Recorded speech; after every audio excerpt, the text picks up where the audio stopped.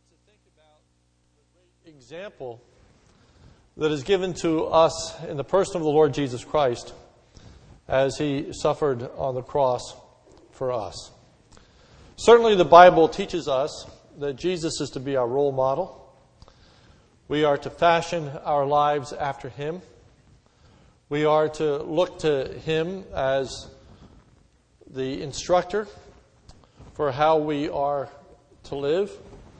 And in that instruction, there is nothing more powerful than Jesus' going to the cross. One of those incredible verses in the Bible is Luke 9:23, where Jesus said, "If anyone wishes to come after me, let him deny himself, take up his cross daily, and follow me." Discipleship is epitomized in the Word of God as cross-bearing. Each of us has a cross to bear. And we follow the Lord Jesus Christ as we willingly, each day, take upon us the cross that we are to bear as followers of the Lord Jesus Christ. In Philippians, that great passage that depicts the suffering of the Lord Jesus starts with the admonition, "Let this mind be in you, which is also in Christ Jesus." Have the same attitude that Jesus had. Our call to worship is actually the theme verse for our meditation this morning. So if you turn with me to 1 Peter chapter 2, verse 21, we have this admonition. 1 Peter 2:21. "For you have been called for this purpose, since Christ also suffered for you, leaving you an example to follow in His steps."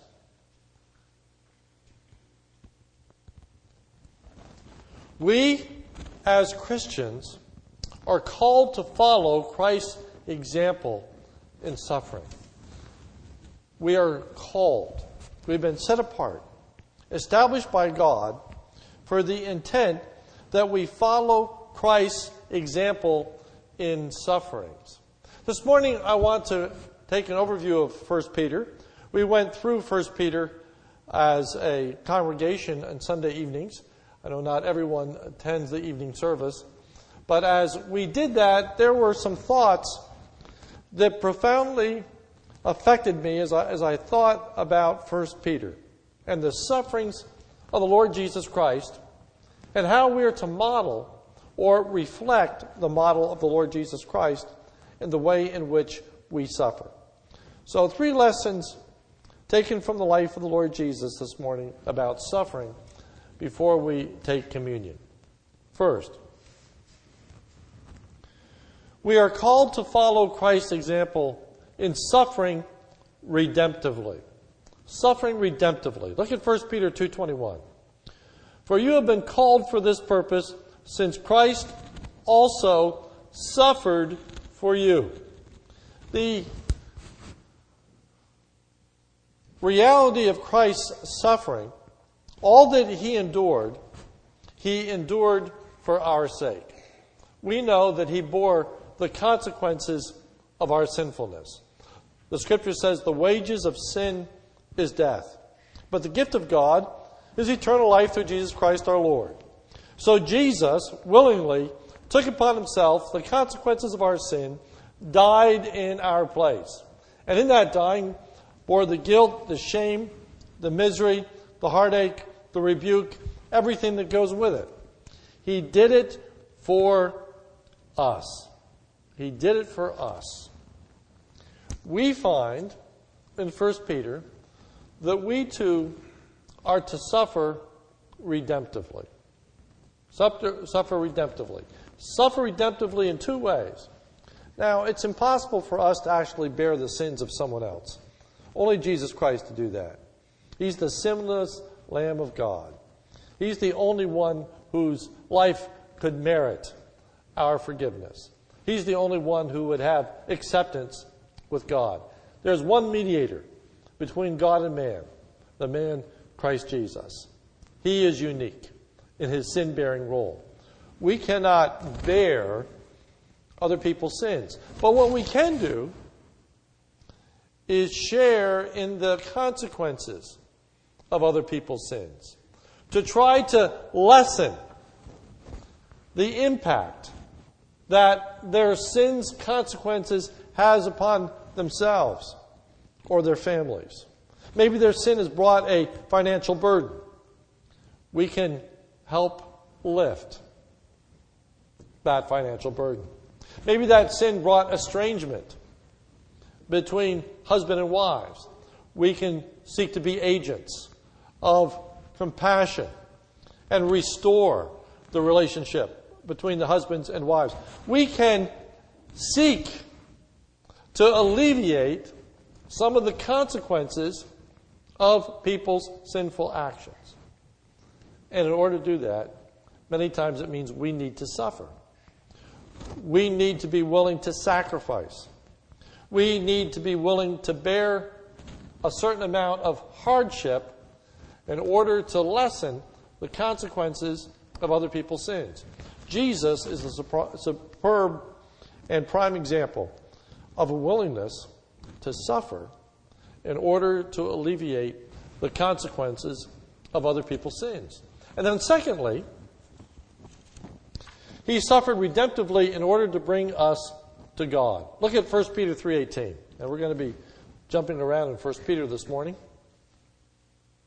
1 Peter 3:18. It says, "For Christ also died for us once for all, the just for the unjust." And now here's the reason. "In order that he might bring us to God." The reason that he suffered in our place, the reason he bore the consequences of our sin, was so that he could bring us to God. That he could bring us into a right relationship with God. So that he could take us to be with God for all eternity. He suffered for our salvation. We too can intentionally suffer in order to bring others to God as well. Look with me at 1 Peter chapter 3. A rather curious verse in context. 1 Peter 3, verse 1. In the same way. In the same way. Now, what does that refer to? If you work your way back in the text, it's in the same way that Christ suffered. In the same way that Christ suffered, you wives, be submissive to your own husbands. Why? So that even if any of them are disobedient to the word, they may be won without a word by the behavior of their wives. So here, wives are called upon to be submissive to their husbands so that they may win them to Christ. So that they can bring them to God. So that they can have a redemptive influence upon their lives. Now, it's very hard for a believing wife to be submissive to an unbelieving husband. You know that they're not going to conduct themselves in a way in which the Scripture commands that husbands are to love their wives. They're incapable of it. And not being regenerate, not being born again. There's a lot of trial, a lot of misery that's going to be associated with submitting yourself to an ungodly husband. Why would anybody do that? Well, one of the reasons that's given in our text is to bring them to God. To bring them to God. We can certainly expand upon that thought and ask ourselves, why should we be willing to put up with a miserable boss? Why should we put up with that neighbor that is so unreasonable? Why would we do good to people who do us harm? Because we desire to bring them to God. Because we want them to come to know the Lord Jesus Christ as Savior.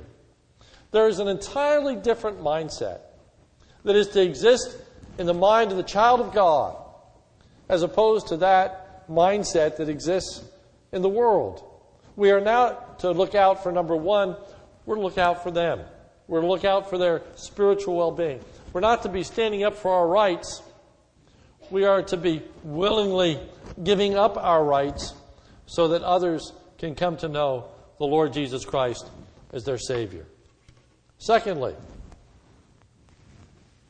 we are called to follow Christ's example in suffering innocently. Notice 1 Peter 3:18. For Christ also died for sins once for all, the just for the unjust. Jesus Christ died, the just one, the righteous one, the holy one, the sinless one. The book of Hebrews says concerning Jesus that he was in all points tested like we are, yet without sin. He experienced the same circumstances in life that we experience, and yet he never had a sinful response to any of them. He was holy. He was just. He was righteous. And yet he suffered, and suffered greatly. Not just on the cross, but in the entirety of his life. Isaiah describes Jesus as a man of sorrows who was acquainted with grief. Jesus knew what it meant to suffer. Now, in a very real sense, we can't claim to suffer innocently because we're not innocent. We are sinful people. The Bible says, for all have sinned and come short of the glory of God. God doesn't owe us anything. We experience grace and mercy each and every day of our lives. No one can rightfully say, why this happened to me? I don't deserve it. Because we are sinful people. But having said that,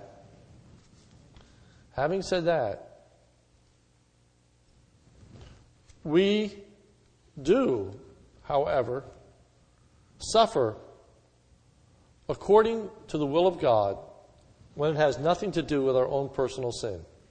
Look at 1 Peter 3:17. The verse that just precedes the one I just read about Jesus suffering, the just for the unjust. 1 Peter 3:17. For it is better, if God will it so, that you suffer for what is doing right rather than for what is doing wrong. In that sense, we can suffer innocently. We can suffer for doing right. The Scripture says there's nothing praiseworthy about suffering for doing wrong. There's nothing that we deserve praise or a pat on the back when we suffer for doing wrong. But when we suffer for doing right, that indeed is praiseworthy. And sometimes we suffer when we do right. 1 Peter 4:12 says this, Beloved, do not be surprised at the fiery ordeal among you, which comes upon you for your testing, as though some strange thing were happening to you. 1 Peter 4:13. But to the degree that you share the sufferings of Christ, keep on rejoicing. In the degree that you share the sufferings of Christ, we share the experience. We begin to enter into the reality. We begin to understand in a small way the sufferings of Jesus Christ when we suffer innocently. when we begin to be rebuked for something that we have not done. When a claim, such as Jesus made that he is the Son of God, which was truth, was thrown in his face. When we tell the truth and we're deemed to be a liar. When we are mocked, when we are ridiculed, we begin to understand what Jesus experienced in just a small way. But in that small way, you see, we bear the image of the Lord Jesus Christ. So 1 Peter 4:14 says, if you are reviled for the name of Christ, you are blessed, because the Spirit of glory of God rests upon you. Notice verses 15 and 16 of 1 Peter 4. By no means let any of you suffer as a murderer, or thief, or evildoer, or a troublesome meddler. Don't suffer for those reasons. Verse 16. But if anyone suffers as a Christian, let him not feel ashamed, but in that name let him glorify God. Suffer as a Christian. Suffer on account of your faith. People ridicule you because you're a child of God, because you live your life differently. People mock you. Suffer for your faith when people don't understand why you're willing to give up your rights, why you're willing to suffer to bring other people to Jesus Christ, when people don't get it around you. But we choose to suffer because we are Christians. We allow ourselves to be defrauded. We allow ourselves to be taken advantage of. We don't stand up for our rights. When we are ridiculed for such things, it's praiseworthy. We do suffer innocently. I think that's so important to understand, because people do wonder. I hear it time and time again. Why did this happen to me? We tend to think if we do the right thing, it will always be, quote unquote, rewarded. Well, there's a measure of truth to that. It will be rewarded in heaven, but not maybe here on earth. You can do the right thing, and sometimes it doesn't turn out right. You can, with the best intentions, approach someone only to find that they dismiss you. You can willingly submit yourself to others, and all they do is take advantage of you and walk all over you. It does happen. It does happen. Jesus, after all, did die on the cross. He was spit upon. He was mocked. He was ridiculed. A crown of thorns was placed upon his head. A reed was placed in his hand. A robe was put around him because he said he was the King of Jews. And they, in mockery, bowed before him.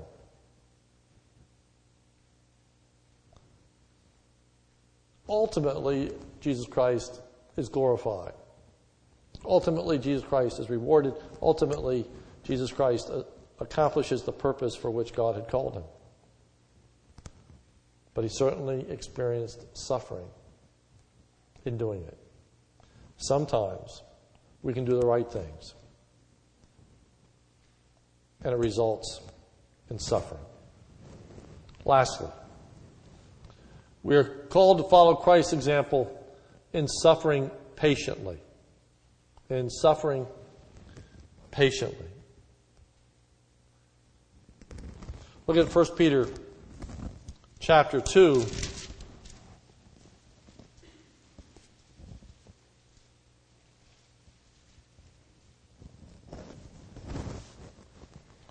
Starting with verse 20. 1 Peter 2:20. For what credit is there If when you sin and are harshly treated, you endure it with patience.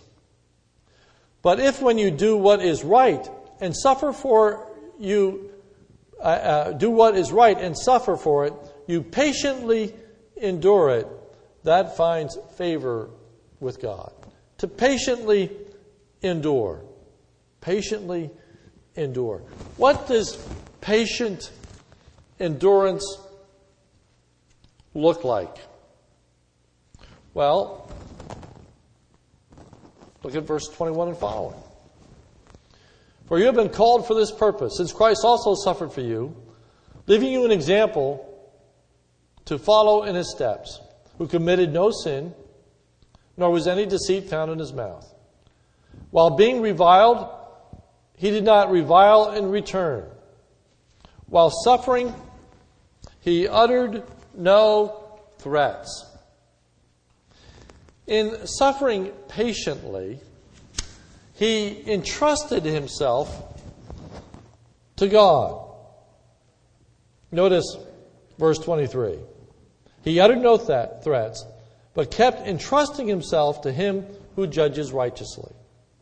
Meaning that he did not defend himself, but he left the defense in God's hands. He did not vindicate himself. He left the vindication up to God.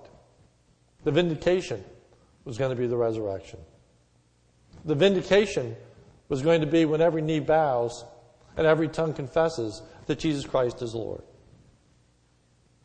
They mocked while he was on the cross, and they said, if you be the Son of God, come down from there. Of course, he didn't. He patiently endured. Though they reviled him, it says, though they mocked him, he didn't mock them in return. Though they said evil things about him, he did not say evil things about them. In fact, what Jesus did was intercede for them. He said, Father, forgive them, for they know not what they do. We need to follow Christ's example in learning to suffer patiently. Two ways. First, by making no threats or seeking to get even. Notice 1 Peter 3:8 and 9. 1 Peter 3:8 and 9.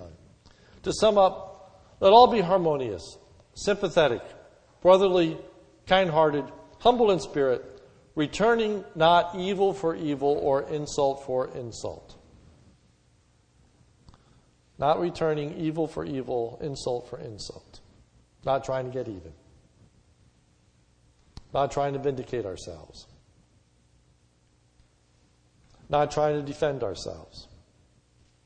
Not trying to prove our innocence as we try to prove the guilt of others. You see, the descending thought, we suffer redemptively. We suffer innocently. And then as we suffer innocently, we suffer patiently. Recognizing that people don't appreciate the suffering innocently. Now, notice 1 Peter 3:9. Not returning evil for evil or insult for insult, but giving a blessing instead.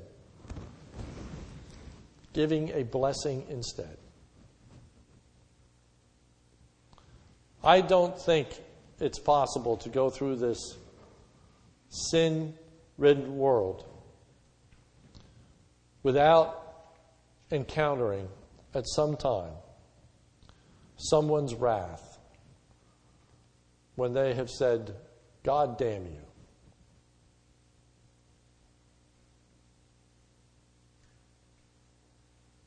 Because that's the way of the world. God damn you. They want you to pay for what you've done. They're upset. They're angry. They're miserable. But notice what the text says. 1 Peter 3:9, not returning evil for evil or insult for insult, but rather giving a blessing. In the example of the Lord Jesus Christ, it's when he prayed, Father, forgive them. They know not what they do. He did not call down fire from heaven. He did not say, Father, damn them. He said, Father, forgive them. We are most like Christ when we can go to bed and pray for those people that have misused us, gossiped about us, mistreated us, caused us heartache, caused us misery, caused us pain. Maybe took from us, stole from us. Maybe people that we've reached out to in love and they have shunned us.